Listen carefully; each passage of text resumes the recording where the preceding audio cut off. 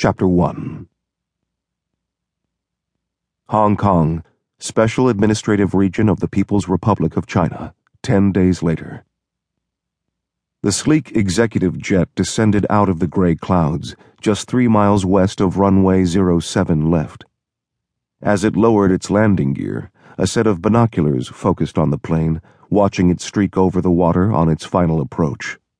I've always wanted to kill a CIA officer with my own hands. I've dreamed of the day, wrapping my fingers around his throat, squeezing the life from him, watching his eyes bug out and then go blank. The comment was in Mandarin, and it came not from the man with the binoculars, but from his partner on his left. Both stood on the roof of an airport outbuilding, doing their best to ignore the stifling morning heat. The man with the binoculars also did his best to ignore his colleague, and kept his focus on the approaching aircraft. He replied in Mandarin as well. Dassault Falcon might be a Model 7X. This should be our target. Can you read the tail number? Negative, still too far. Killing a CIA man won't be anything like that guy I strangled Monday. I predict a CIA man will have real muscles in his neck. He'll be a real fighter. With a muted sigh, the man with the binoculars said, Why are you talking like this, Tao? Because if someone gets off that plane, I predict Control will order us to terminate them. What do you think? I think you're almost as crazy as Control. The man behind the Pentax binos kept his gaze fixed on the airplane as it touched down, then slowed on the runway. He checked the tail number now that it was close enough to make out through the 10 power lenses. It's a match. Good.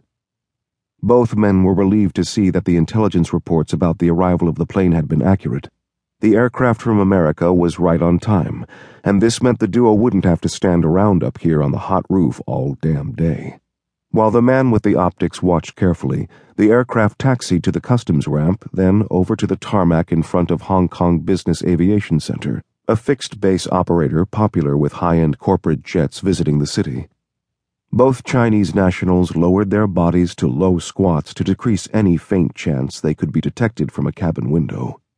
They didn't expect to be spotted, because they did this sort of thing all the time and were confident in their skills. But the target today was likely to be someone adept in surveillance detection and counter-surveillance measures, so they took no chances.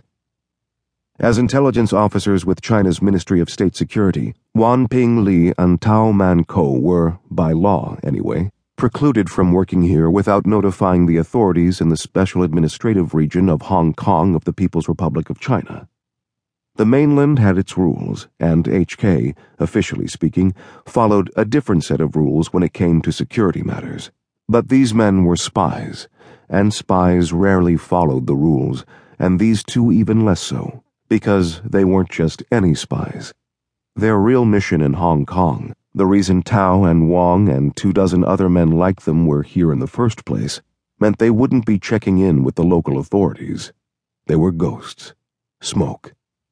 They were assassins. Wang didn't like this morning's pedestrian work, but he understood the situation.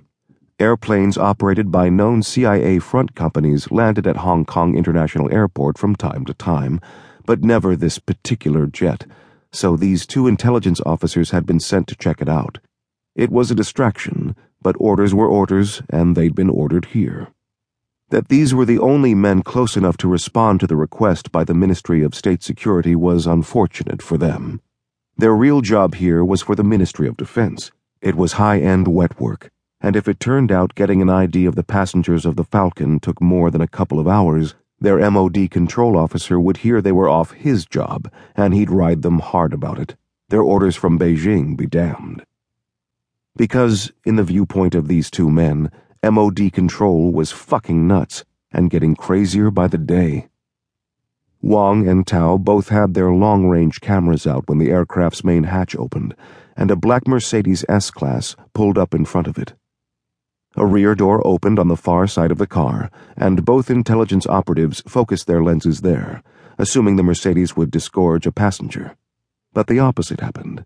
A man carrying his own luggage stepped down the jet stairs quickly and disappeared into the front passenger seat behind the smoked glass of the Mercedes.